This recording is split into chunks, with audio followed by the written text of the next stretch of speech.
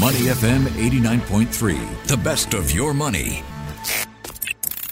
Market View on Money FM 89.3. You're listening to Money FM 89.3 with me, Michelle Martin. Good morning, everybody.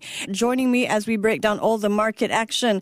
Friday, how you feeling? Friday, Hey. TGIF, Michelle. Made it to the end of the week, Ryan. How you feeling? Super. So, what's your plans for the weekend anyways? I can't think that far ahead, Ryan. I got to get past the deadlines of today. Let's start this morning with Southeast Asia's second largest bank in terms of assets. I'm talking about OCBC. It is the last of Singapore's three listed banks to open its earnings books for the past quarter. So how's it doing, Ryan? All right. So, in line with the other two banks, it is putting in a pretty decent showing. And this is, let's start with the numbers. For the first half of the year, it's up 38% for net profit to $3.59 billion. That is a record. So well done, OCBC.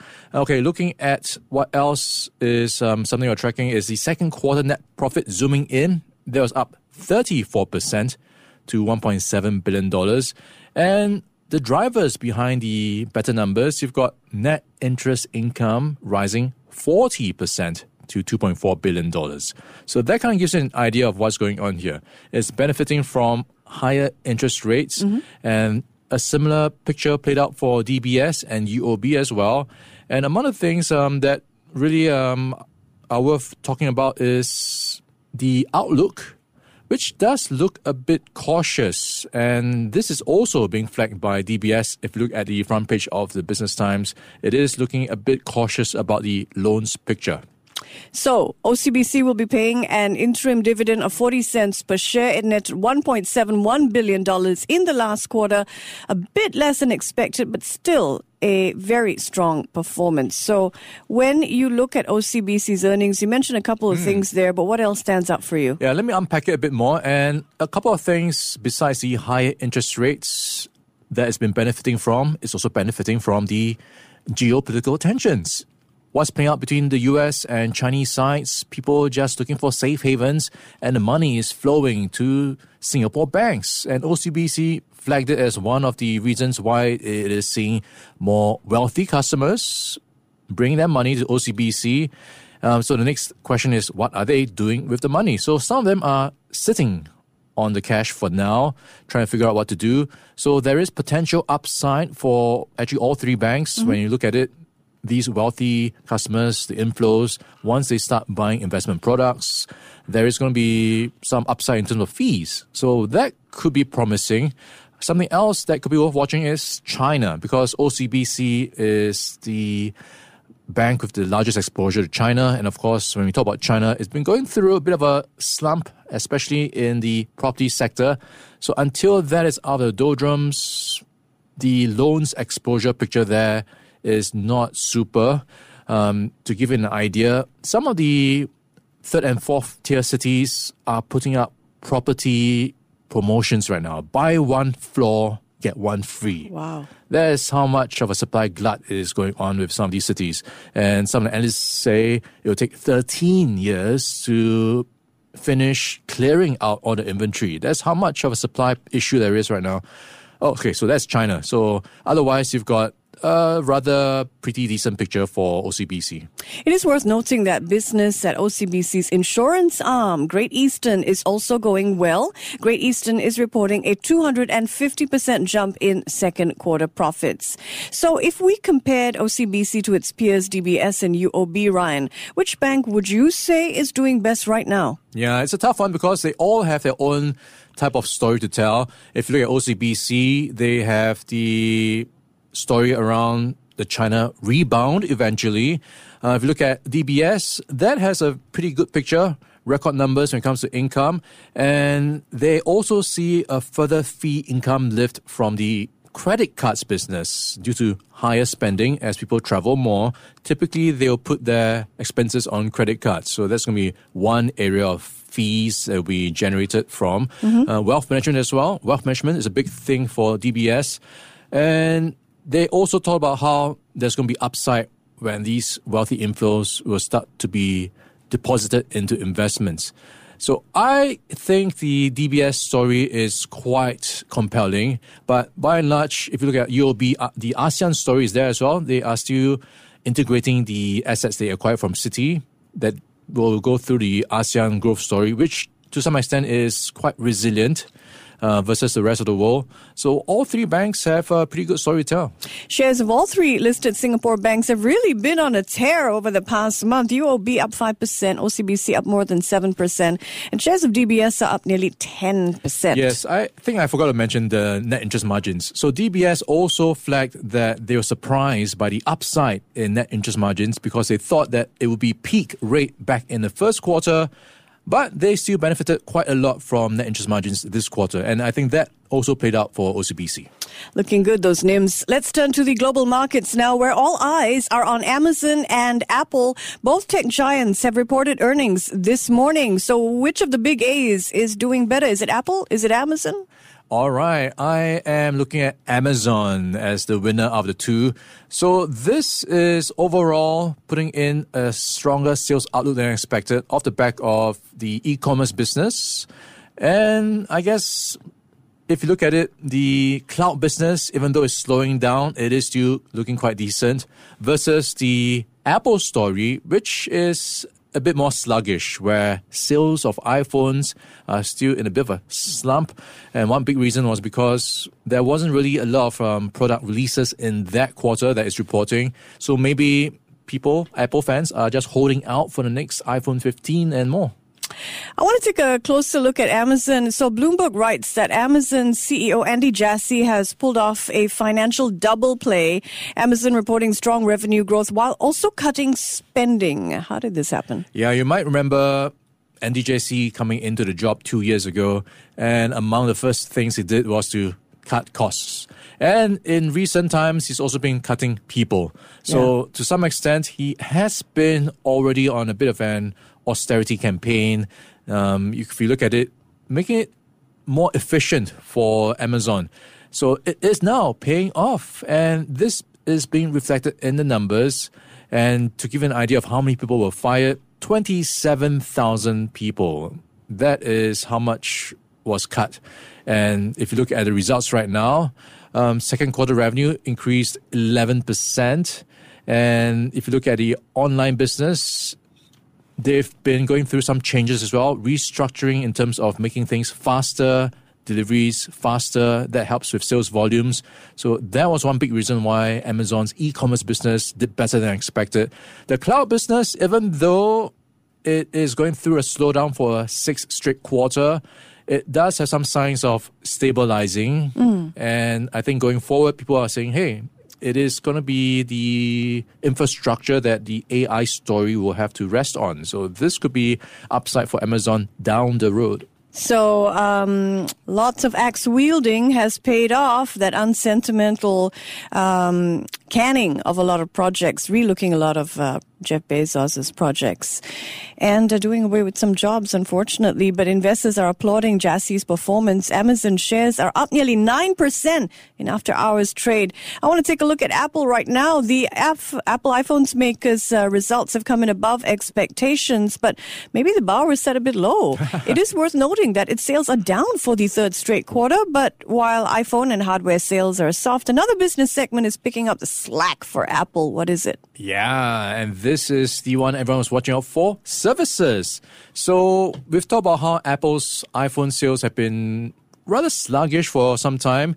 You know, people don't upgrade their phones as much as before, so that's one big factor.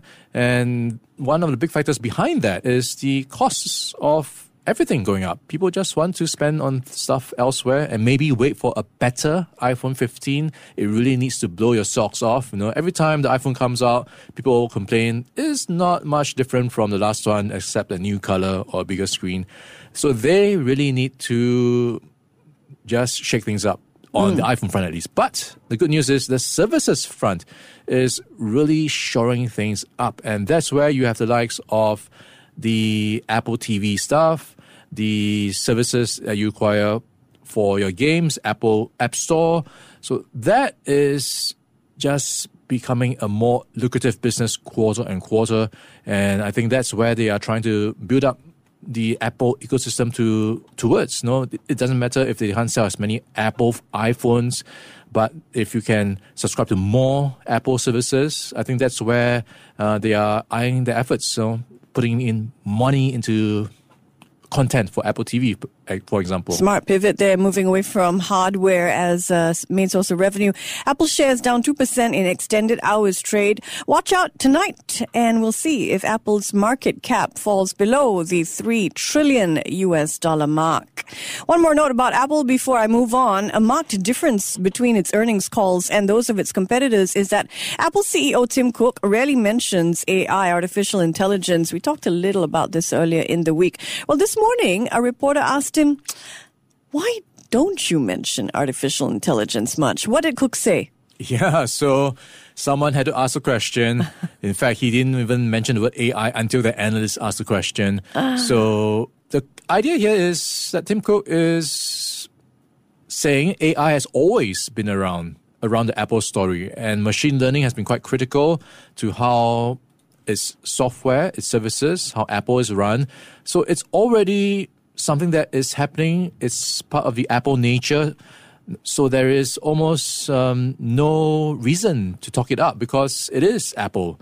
There is no reason to highlight it in that sense. It's always been Apple. That is the idea here. And they are talking about how they will only talk about stuff when things are ready instead of hyping things up ahead of time.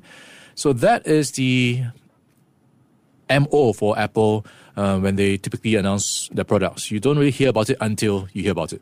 Very strategic choice and consistent with Apple's culture. Focus on the products, not on the technology behind them. That's all back of stage, so to speak. We don't need to see it. Amazon, by the way, has been ramping up its use of AI rhetoric. It talked about artificial intelligence 34 times during its earnings call this morning. Not as much as Microsoft or Alphabet, but a lot more than Apple, I have to say. All right, it's time for corporate news, and we do it up or down style. I'm looking at the clock. It's 19 minutes past 9. A couple of entries to get through today, so I've divided them into 2 rounds. We're going to start with international stocks and then move to those locally listed ones. Feel free to play along at home, by the way. Absolutely no prizes. Ryan, are you ready? No prizes? Okay, I'll go along with that. I might send you my morning mug if you'd like. There are a trio of game makers in this first round. Let's start with Nintendo. All right, so Nintendo is going to be an up for me. And this is pretty obvious if you've been following the news. We've had a pretty blockbuster Super Mario movie. And if you're a gamer, they just released one of the most anticipated games for the Zelda franchise. So as you expect, its earnings are reflecting the pickup. So rising 50% for revenue in the quarter ended June. Are you a Legend of Zelda fan? I have not actually played Zelda before. Have you played Zelda before? Haven't even seen it. Brothers at home, all they do are those racing car things. Yeah, but I've watched a Super Mario movie, and I think this is the start of many Nintendo franchise type of movies. Oh, really? Oh, okay. I heard good things about it, yeah. So Nintendo's profits jumped 50% during the second quarter of the year, thanks in much part to that Super Mario Brothers movie and that new game in the Legend of Zelda franchise. Tears of Kingdom, by the way, has become the fastest selling title in the history of the series. So it's all good news for Nintendo. I'll give it an up. All right, still on games. Let's look at Hasbro. All right, Hasbro is going to be a down for me. So it might surprise you what's going on with Hasbro. So this is around the headlines you've been hearing from the other part of Hollywood, which is the writers going on strike, some of the actors as well going on strike, and all this behind the pay issues, working conditions as well. So Hasbro is flagging that as an issue because it has a film and TV studio, E1. So it expects to take a hit from the ongoing strike in its full year revenue forecast. So it's down for me for Hasbro. I join you there. And we have to say that Hasbro, that film and TV studio you mentioned, E1, it won't have it for much longer, Hasbro, because it is selling E1 to Lionsgate Entertainment for $500 million. So while the game maker doesn't seem to be doing as well as Nintendo, I'll still give it an up because it focuses on its more profitable brands, clearly. Talking about the acquisition, so Lionsgate buying the E1 studio is a sign that perhaps we could get the Monopoly movie coming. That is what people are saying right now. The Monopoly movie. Will you catch that? How many times will you go to jail for that? Not sure about that, but you never know. Mattel. All right, Mattel. Wow. I have to say it's up. Everyone's talking about Barbie. Yeah. So I will go on that basis. And on top of that, it has beat analyst expectations in its latest earnings. Sales and profit are up. And this is actually beating expectations at least. But this did not even factor in the Barbie factor. This was something that they did not really take into account in that quarter. Without the Barbie factor, they still had a pretty decent quarter. So I'm going up. Ex-Barbie, shall we say. Yeah, I join you there. Mattel grossed more than $1 billion in the second quarter of the year, but its sales were down 12%. Apparently, action figures are not hot at the moment. Surprisingly, Barbie wasn't either, at least not from April to June. But with the Barbie movie out, you can expect that to change, at least I do. You know what was hot for Mattel, though? What's hot? Hot Wheels. Of course, Hot Wheels. I expect a movie to be coming out soon as well. Hot Wheels, a movie. And Barbie driving Hot Wheels. Yeah, that seems to be the sort of formula, right? You want to do well, make a movie out of it. All right, of our three game companies, Nintendo, Hasbro, and Mattel, which do you like best at the moment? Ooh, I'll probably go with Mattel because everything these days has to do with Mattel, and the upside is there. I mean, think about it, the Mattel cinematic universe is just, around the horizon. It's not just the Hot Wheels. You've also got Barney, the purple dinosaur. Oh. You've also got Uno. I heard there's an Uno movie coming out. There's a long list of stuff. Thomas the Engine. You've got a movie there. You can kind of cross universes as well. Barbie on a train playing Uno. It's just going to be a big driver for selling toys. Watch out, Universal Universe, Marvel Universe, the Mattel Universe is coming at you. One more global company before we bring the conversation to Singapore. This one is in the pharmaceutical sector. It's Moderna. What do you think? Post-COVID, up or down for Moderna? I am going down. So Moderna, as you pointed out, is coming off the COVID-19 pandemic. And quarterly sales are down. So I am just going to be more cautious around where things are going. And I am going down for Moderna. All right, slightly different view on this side of the studio. Earlier this week, we talked about how Pfizer's business has taken a hit now that COVID vaccines are no longer in high demand for obvious reasons. Well, Moderna is forecasting a jump in its COVID-19 vaccine sales. In fact, it expects to sell $8 billion worth of the vaccine this year. You ask why? Well, this in part because of new variants. So that's a down for the new variants, but an up for Moderna. Yeah, they're quite pessimistic, huh? Let's go to round two of Up or Down. This is Market View. I'm Michelle Martin. He's Ryan Huang. Let's start with Yang Zijiang Shipbuilding. All right, I am going with up for Yang Zijiang. So it's looking at first half net profit rising 47%. People are building more ships and they are raking in the money. Look at those profits. Shipbuilder netted some $325 million during the first half of the year. And these latest numbers don't even include profits from their spin-off of Yang Zijiang Financial. So simply put, ships are in demand and the company's margins are rising as well. So that is an up for Yang Zijiang Shipbuilding. StarHub. All right, StarHub is going to be an up for me. And if you look at the first half profit, it's up nearly 26%. And you've got a couple of factors playing out for StarHub. And this includes the services business. So you are seeing a pickup there. When you look at broadband, for example, enterprise business is up as well. And it is looking quite optimistic on its bundling strategy. So that is looking at an up for StarHub. Yeah, StarHub is a classic case of glass half full, half empty scenario. On the one hand, StarHub's profits jumped 25% during the first half of the year, thanks in large part to its entertainment division. But StarHub is facing challenges in its cybersecurity and its ICT division. So much so, it is slashing its growth forecast for the year to somewhere between 3 and 5%. And that is down from 8 to 10% growth that it was expecting just a couple of months ago. So that's a down for StarHub in my books. Our last entry today, Singapore listed Chinese company Jutian Chemical. Yeah, so this is going to be a down for me. money because prices are going down. And that's not good news for Jutan Chemicals because it has dented its earnings. In fact, net loss of $30.4 million for the first half ended June, compared with a profit of, well, nearly twice that amount, $60 million in the year-ago period. So it is seeing prices down as competition goes up. That's it. It is facing new competition and falling prices. Quite a toxic mix there. So Jutan Chemical shares down 50% over the past year. It's down for me too. Thank you very much, Ryan Huang. I'm Michelle Martin. You're tuned to Your Money. Stay with me. Before acting on the information on Money FM, please consider if it's suitable for your own investment objectives, financial situation, and risk tolerance. To listen to more great interviews, download our podcasts at audio.sg or download the audio app. That's AWEDIO, audio at the App Store and Google Play.